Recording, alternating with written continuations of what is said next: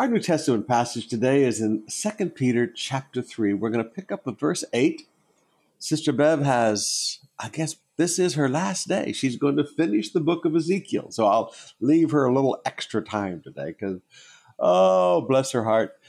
She says, sweetheart, there's just so much to teach. I said, sweetheart, we're not trying to teach Ezekiel. We're trying to devotionally look at Ezekiel, but it's so difficult. And you know what? She's going to be telling that to me next week as we get into the book of Daniel. Not next week, tomorrow we get into the book of Daniel. 2 Peter chapter 3, beginning with verse 8. He said, but do not overlook this one fact. Wow. Beloved, that with the Lord, a day is as 1,000 years, and 1,000 years is as a day. Now, this is a fact that you and I need to live with. This is a fact of God. God does not live no linear time.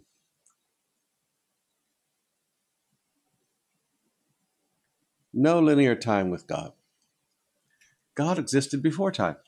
I mean, again, I can say these things as if they're so profound, as if I know what I'm talking about. But my brain just isn't big enough to comprehend existence outside of linear time. I mean, as a human being, we were created in linear time. We live our life in linear time. We understand the world in linear time.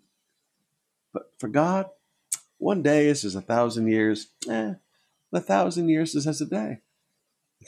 He was before time. Again, it's a fact that you have to understand. If you're going to understand anything at all about God, you're going to have to get a hold of that truth. He said, the Lord is not slow to fulfill his promise. Now, some people think he is.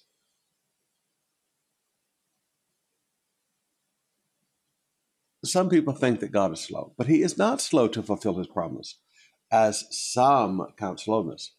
But he is patient toward you, not wishing that any should perish, but all should come to repentance. Now, brothers and sisters, you've just got to get a hold of this.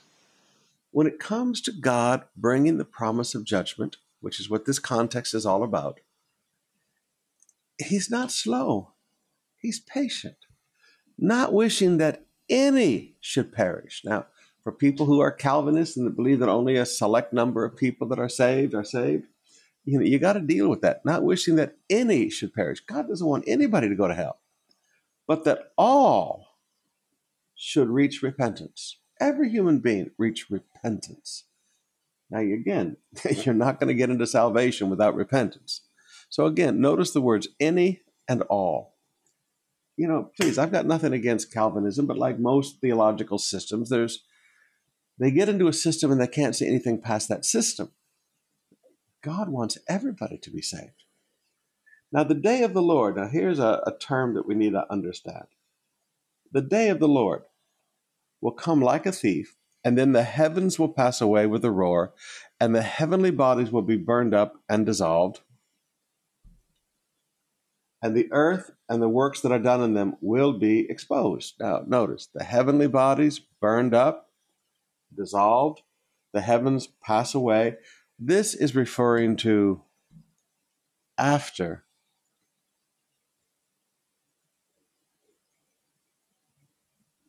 This is after the 1,000 years.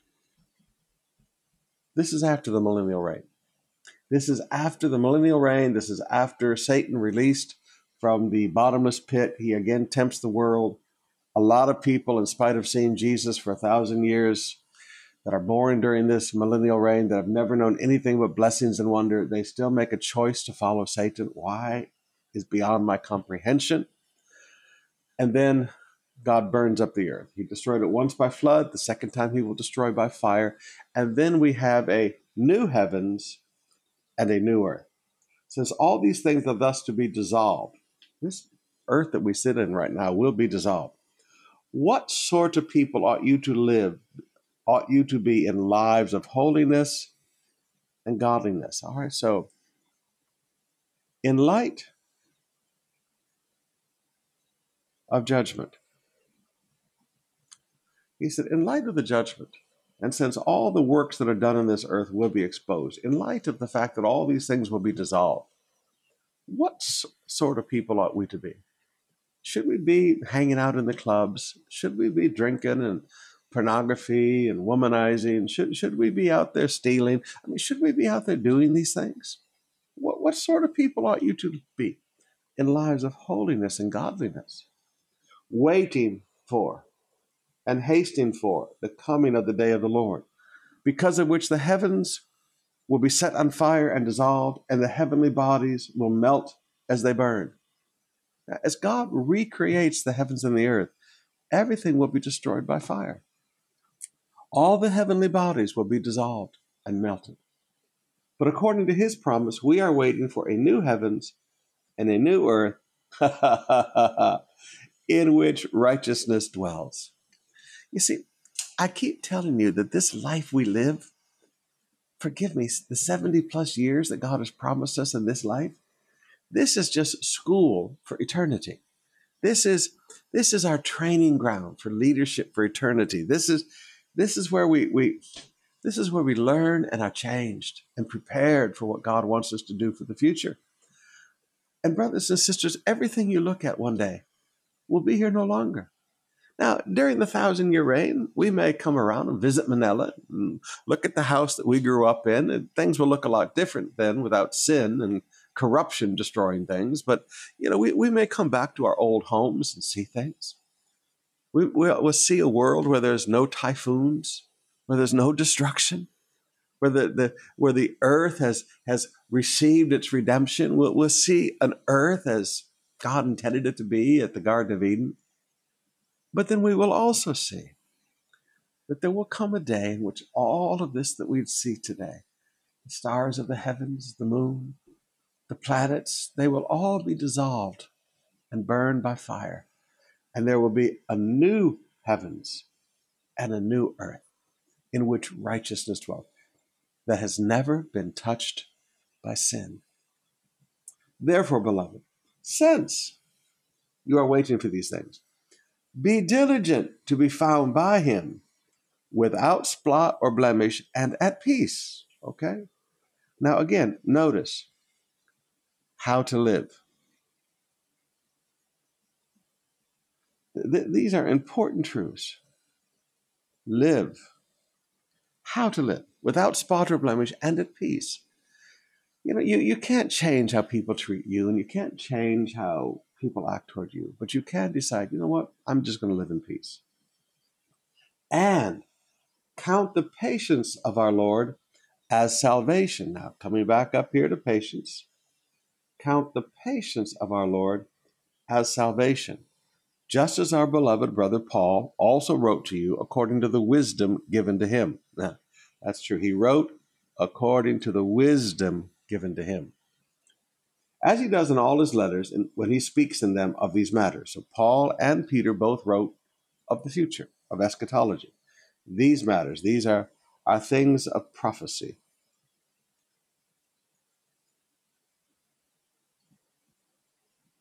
Or things of eschatology.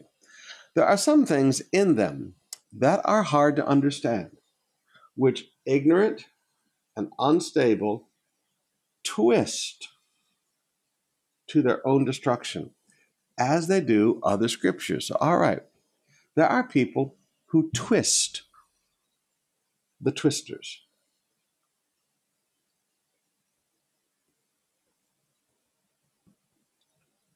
The twisters of Scripture. These people are, number one, ignorant. Number two, they are unstable. And all of this leads to their destruction. And you know what? There's not much you can do to stop it, because these people always think they're smarter than everybody else. And they not only twist prophecy, the study of the end times, that's what eschatology is, they also twist other scripture. So that they don't just focus on prophecy, though that does seem to be a focus with them, but they twist other scriptures. You therefore, beloved, knowing this beforehand, take care that you are not carried away with the error of lawless people. All right. So thirdly, these people are lawless. They're rebels. All right. These people are rebels and lose your own stability. Now, here is a warning. To be careful with these lawless people. All right. Be careful around these lawless people. Otherwise, you get carried away. In other words, you lose control. You get carried away in things, and before long, you're not in control anymore. You get carried away with the errors. You get carried away by error. You don't get carried away by truth. You get carried away by error, and you lose stability. You become an unstable Christian. Now this is why you have to be careful who you listen to, brothers and sisters. You know, there are some really good preachers on TV, and there are some really bad preachers on TV, and there's everything in between. Now, you know, just like you smell your food before you eat it, make sure it's good. Just like Sister Bev, because we got some really bad eggs during the early time of lockdown, and oh boy, did I get sick. Boy, was I in the CR. So Sister Bev learned this little trick of when she buys some eggs at the market, she puts them in a little bowl of water. If they go straight to the bottom of the bowl, it's a good egg, laying on its side. If they stand up, they're going bad. If they float, grabe talaga, that's called diarrhea heaven. Well, maybe not heaven, but the other place, all right? So you smell things. Until she learned that little trick, when I would crack my eggs to make scrambled eggs in the morning, I'd smell my eggs. Now, we smell our food all the time. You need to smell your spiritual food. You don't just eat whatever somebody's throwing at you and everybody tries to feed you. You know, don't get carried away by error. It makes you lose your stability. But instead, grow. Here is a big word. Grow in the grace and knowledge of our Lord and Savior, Jesus Christ. To him be glory both now and to the day of eternity. In other words, forever. Grow in grace and grow in the knowledge of our Lord and Savior, Jesus Christ. Now, you know what? There's a lot of things we're not going to know about the future. There's a lot of things in prophecy that the Bible is silent on. But you know what? You can grow in grace.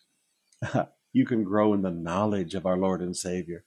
You can study more about Jesus every day. A young pastor asked me, and I think he thought he had a question I hadn't thought of, and there's a lot of questions I haven't thought of. He said, Pastor, when you start to get to the end of your ministry, when like Paul, you're feeling that you're about to be poured out. He said, what are you going to preach about? I said, I've already laid it out. I'm going to take the last years of my life and preach through the life of Jesus, all four of the Gospels. Just put together a chronology of the Gospels and end my life as I began it, preaching Jesus. See, there's always more to learn about Jesus. So don't get carried away in this era of lawless people and lose your stability. Instead, grow in grace and grow in the knowledge of our Lord and Savior, Jesus Christ. Amen. Let's open up our hearts and spend some time in worship, and then Sister Bev has her last Ezekiel study for us.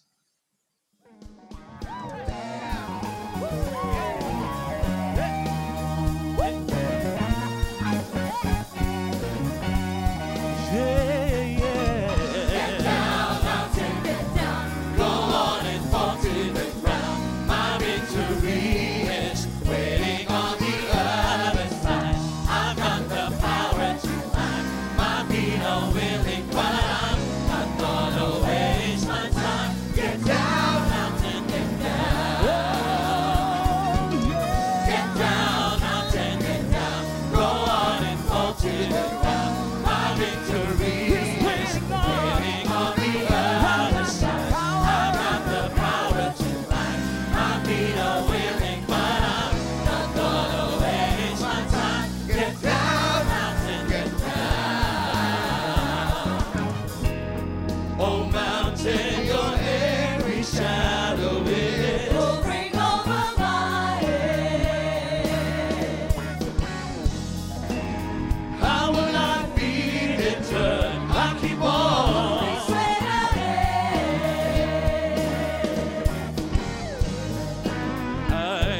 got a future that's bright, but sometimes fear is blocking my view. But I've got something to say. It's been long overdue. Get down, go on and fall to the ground. My victory is waiting on the other side. I've got the power to run my feet away, but I'm not gonna waste my time. Get down, mountain, get down.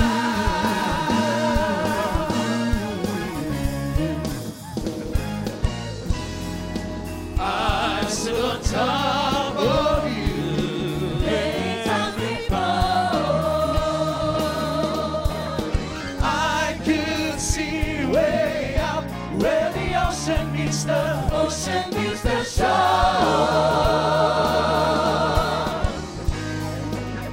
You should know by now, I'm not afraid, no, I'm not afraid of you. It's greater is He in me, so you know what to do. Yeah, get down, go on and my victory is waiting on the other side. I've got the power to run. My feet are willing, but I'm not gonna waste my time. Get down, mountain, get down. We serve a mighty God who made a highway to the sea yesterday. Ruled all of heaven and earth just to set His people free.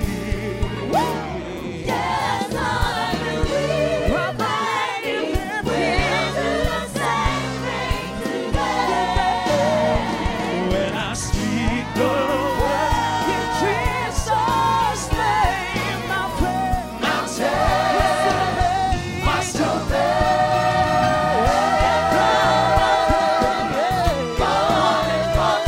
My victory is waiting on the other side. I've got the power to run. My feet are willing, but I'm not gonna waste my time. Get down, mountain, get down. Mountain, get down. Mountain, get down.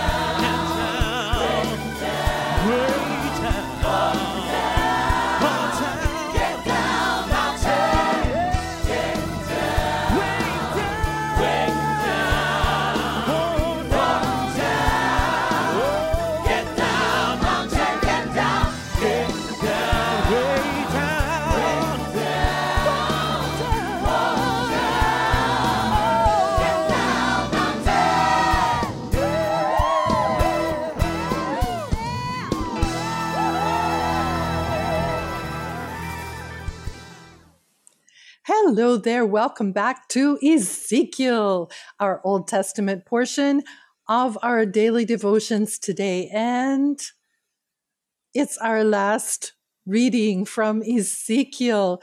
How I have enjoyed reading the book of Ezekiel with you. I love going through the Word of God with you. It's one of my greatest privileges, just being with you together. So, do you have a favorite part of the book of Ezekiel so far?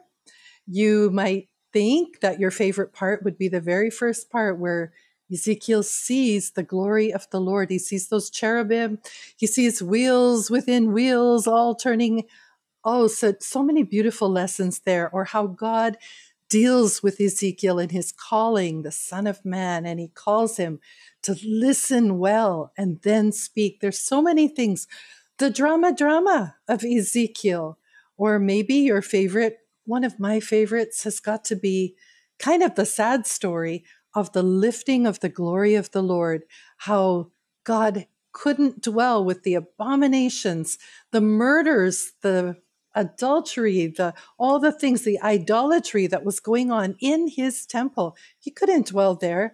So his glory lifted up from between the cherubim, slowly moved over, and everywhere that the glory of God moved, the doorway became radiant.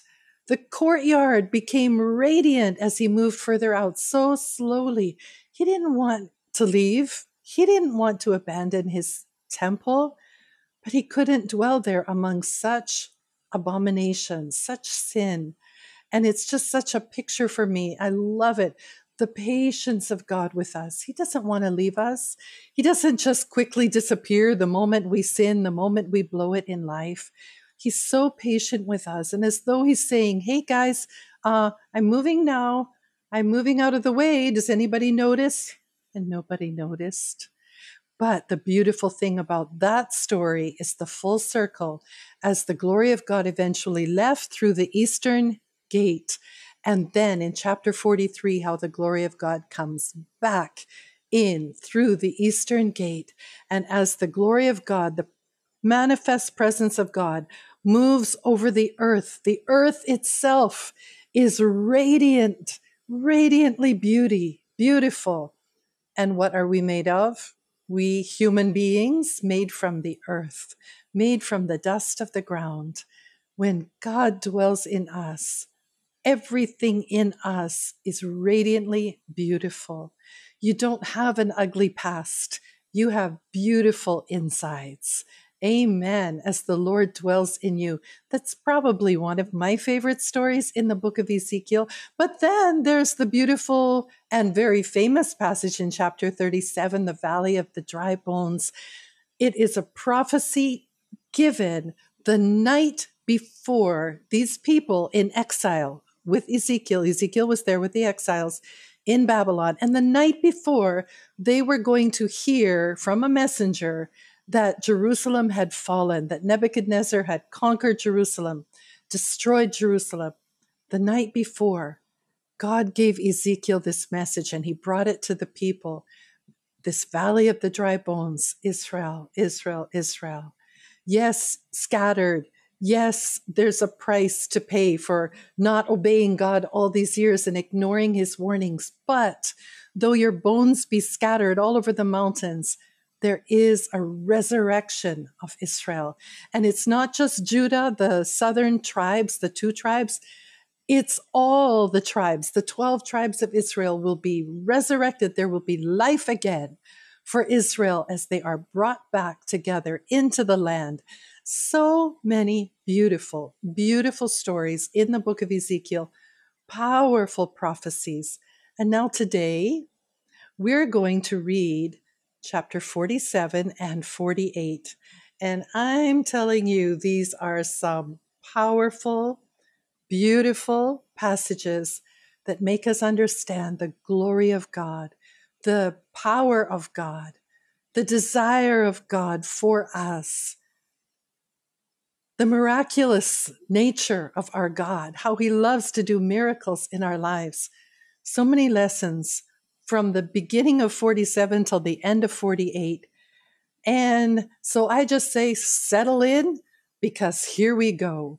Chapter 47. Then he brought me back to the door of the temple, and behold, water was issuing from below the threshold of the temple toward the east, for the temple faced east. The water was flowing down from below the south end of the threshold of the temple, south of the altar. Actually, if you were just coming home and there was water coming under your doorway, what would be your reaction? Would you say, oh, how beautiful, how lovely this water is that's flowing from under my doorway? No, I think it would be quite different. If you saw water flowing under your doorway, you might a little bit panic, get in there. What's going on? Is there a water pipe that's broken? There must be water gushing everywhere. But a very different story that's about to happen here in chapter 47. Then he brought me out by way of the north gate and led me around on the outer side of the outer gate that faces toward the east. And behold, the water was trickling out on the south side. Going on eastward with a measuring line in his hand, the man measured 1,000 cubits and then led me through the water, and it was ankle deep, and so on and so on. And we'll continue reading in just a second. But you know what I'm going to say, right? You know that when we interpret scripture, we must take it A, literally, or B, figuratively. Which one? A, literally. We interpret scripture literally. So literally, we are going to say this is a literal millennial time river. And of course, there are so many applications to our lives when we look at this millennial river, this river that started by trickling out from the house of God. not as we said, somewhere where you would say, oh, how beautiful, there's water flowing out from under my door. It's not like that. It is, though, a beautiful, beautiful millennial river. And you know, all rivers have a source. They call it the headwater, right? The source of the river. And usually that source is up on a mountain somewhere. And it could be the melting of snow, or it could be that there was heavy rainfalls. Some of it didn't soak into the ground, so it formed a little trickle. And as it goes down, it forms a river. Or it could be an underground spring that forms a river. What is the source of this river in the book of Ezekiel chapter 47? The presence of God himself. There was no sudden underground spring that comes up where the temple is on the Temple Mount, all that rock. There's no sudden that. It comes from God himself, the presence of God himself. And we know that the Holy Spirit is the river of living water. In John chapter 7, verses 37 to 39, on the last day of the feast, that's the Feast of Tabernacles that they were having, the great day, Jesus stood up and cried out. The other versions say, in a loud voice. I like Jesus has a loud voice, a voice like a trumpet, a voice like the many waters, like a multitude. He cried out in a loud voice, if anyone thirsts, let him come to me and drink. Whoever believes in me, as the scripture has said, out of his heart, out of his innermost being, will flow rivers of living water. Now, this he said about the Spirit, and he's talking about the Holy Spirit. Jesus said that the Holy Spirit is a river. He is the river of living water. So when we are talking here about this river that comes from the throne of God himself, we are talking about literally, because we take scripture literally, a millennial river, but this is a river of living water. You want to see it? How many of you want to see it? You want to see that river of living water? Someday just go and maybe stick your hand in it and taste a little bit of it and see what happens to you. I want to see it. I want to see all these beautiful things that are being prophesied for millennial times. So a literal millennial river, literally the river of living water, which is the Holy Spirit. And clearly the source water is the Holy Spirit. The headwater for this river is the Holy Spirit. The river flows from the presence of God. So going on eastward with a measuring line in his hand, the man measured 1,000 cubits and then led me through the water, and it was ankle deep. Then he measured 1,000 and led me through the water, and it was knee deep. And he measured 1,000 and led me through the water, and it was waist deep. And again he measured 1,000, and it was a river I could not pass through, for the water had risen. It was deep enough to swim in, a river that could not be passed through. And he said to me, Son of man, have you seen this? So, yeah, a lot of rivers in this world start off as a trickle. I think you can think of some of the big rivers of this world. I think if there's one in the United States, the Mississippi River starts off little more than a trickle in the northern part of the United States. And as it flows south to the ocean, to the Gulf, it collects runoff water from 33 different states running off into that river. So of course it grows and grows and grows. And you kind of think, yeah, that's how rivers grow, because other waters flow into it. Not Ezekiel's river. Can you imagine if there's a river of living water, the Holy Spirit himself, and then other rivers will start flowing into it? What will those other waters contribute? We'll just muddy the waters. We'll just make it polluted. No, this is a pure Holy Ghost river of living water flowing from the presence of God, a literal millennial river, and it gets deeper and deeper. This is a supernatural river. It's a river of living water. It's a river that gets deeper and deeper fairly quickly, not because of drain off from other rivers, but it is a supernatural river. And the more we are in this river, the deeper it gets, until we're swimming in this river of living water, the living water of God. Then he led me back to the bank of the river. As I went back, I saw on the bank of the river very many trees on the one side and on the other. And he said to me, this water flows toward the eastern region and goes down into the Arabah and enters the sea. When the water flows into the sea, the water will become fresh. So let's talk first about these banks of the river, because we see the same thing in Revelation chapter 22, don't we? In Revelation 22, it says, then the angel showed me a river with the water of life, living water, clear as crystal. So not all muddy from other waters joining it, clear as crystal, flowing from the throne of God and of the Lamb. It flowed down the center of the main street in this case. On each side of the river grew a tree of life bearing 12 crops of fruit, with a fresh crop each month. The leaves were used for medicine to heal the nations. No longer will there be a curse upon anything, for the throne of God and of the Lamb will be there, and his servants will worship him, and they will see his face.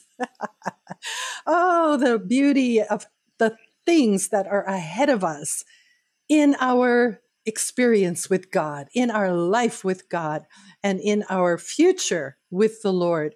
So also in heaven, but here in this millennial river, I went back and I saw these trees on one side and the other. Now just hold on to that idea with those trees. This water, it says, this supernatural river of living water, it's flowing toward the eastern region, goes down into the Arabah. Actually, that is like the deepest valley region, one of the deepest in the world. And it goes down to the sea. What sea is that? The Dead Sea. The Dead Sea. Why is it called the Dead Sea? Because it has 6 times more concentrated salt than any ocean in the world. It is a very, very salty place, and nothing can live there because it's very, very salty. But when this living water, when the living supernatural water of the Holy Spirit, when it hits the Dead Sea, it's not dead anymore. The salt is gone and everything lives. Wow, everything lives in this Dead Sea. Now, we do learn from Zechariah, when we're going to put together different scriptures, that in Zechariah, in his writing, he talks about this river coming from the temple of God down through the Kidron Valley, and it splits. So half of it is going to go south and go into the Dead Sea where everything will live, and the other half will flow across to the west into the Mediterranean Sea. So, you know, when you go with us to Israel, and we are planning to go back to Israel in 2022, Lord willing, we don't know what's going to happen in 2021, but we are planning a tour in 2022 in February, Lord willing. And when we go there, of course, we're looking back. This is where this prophet was. This is where this apostle was. these are the footsteps of Jesus. This is where Jesus did this miracle. We're looking back, and they have this saying in Jerusalem, in Israel, that our future is in our past. So we're looking in the past a lot when we're there, but we're also looking to the future, because when we go to Caiaphas's house, we stand right there on an overlooking area, overlooking the Kidron Valley. This is the same place where this living water river, supernatural river, is going to flow down and make its way to the Dead Sea, and everything will live. So, are we excited? Are we excited? We're excited to go to Israel and see that place.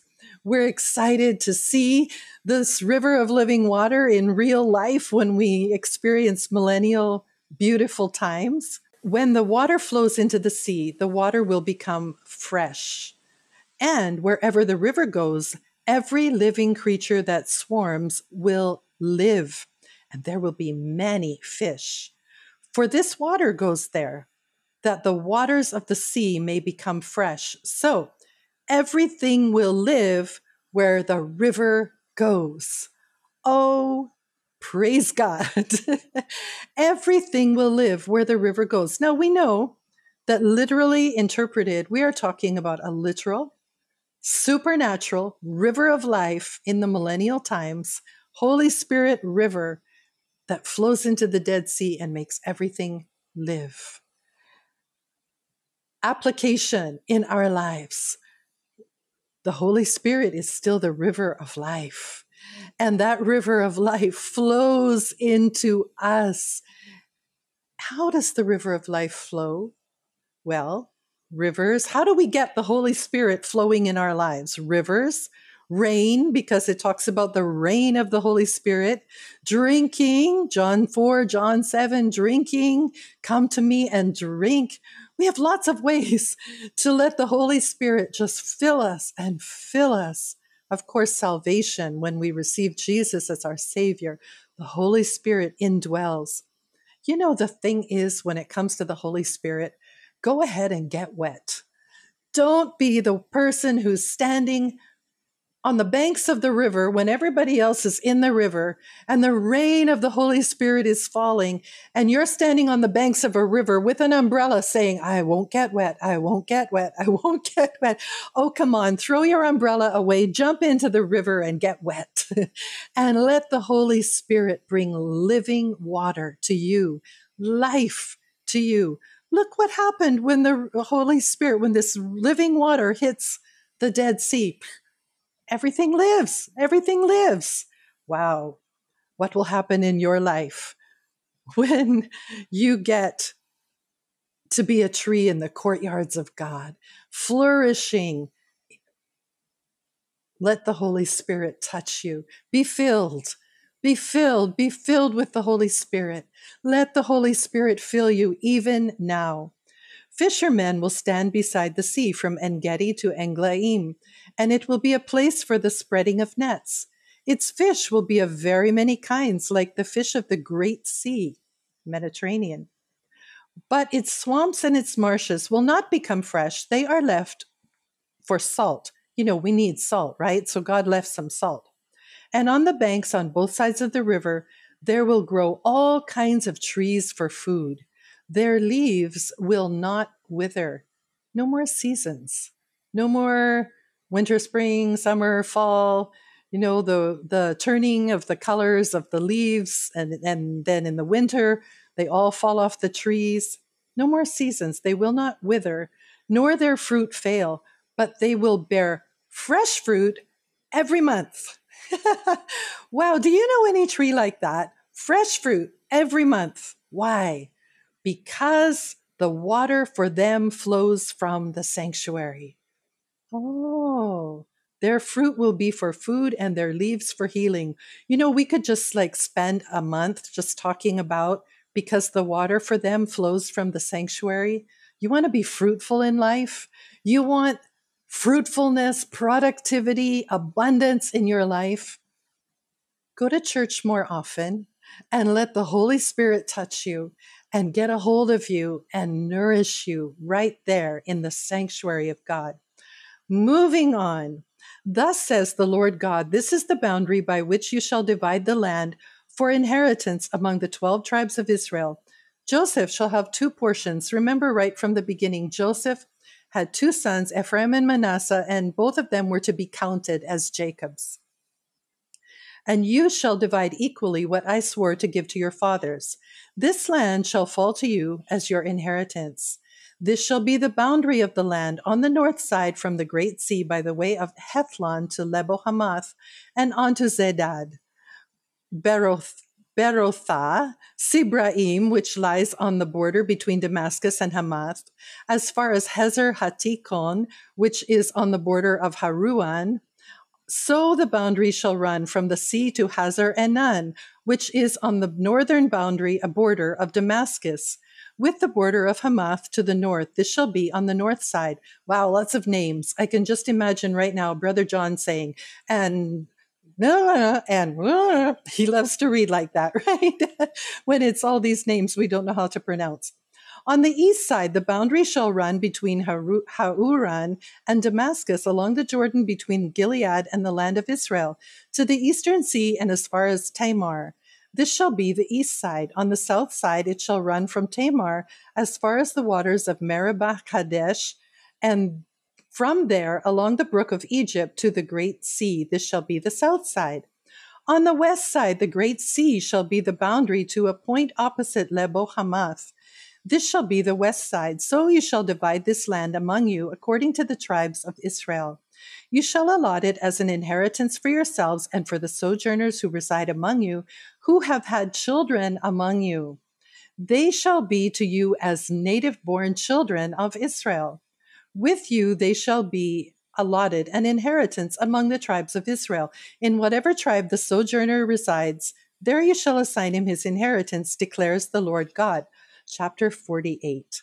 These are the names of the tribes, beginning at the northern extreme, beside the way of Hethlon to Lebo Hamath, as far as Hazar Enan, which is on the northern border of Damascus over against Hamath, and extending from the east side to the west, Dan, 1 portion.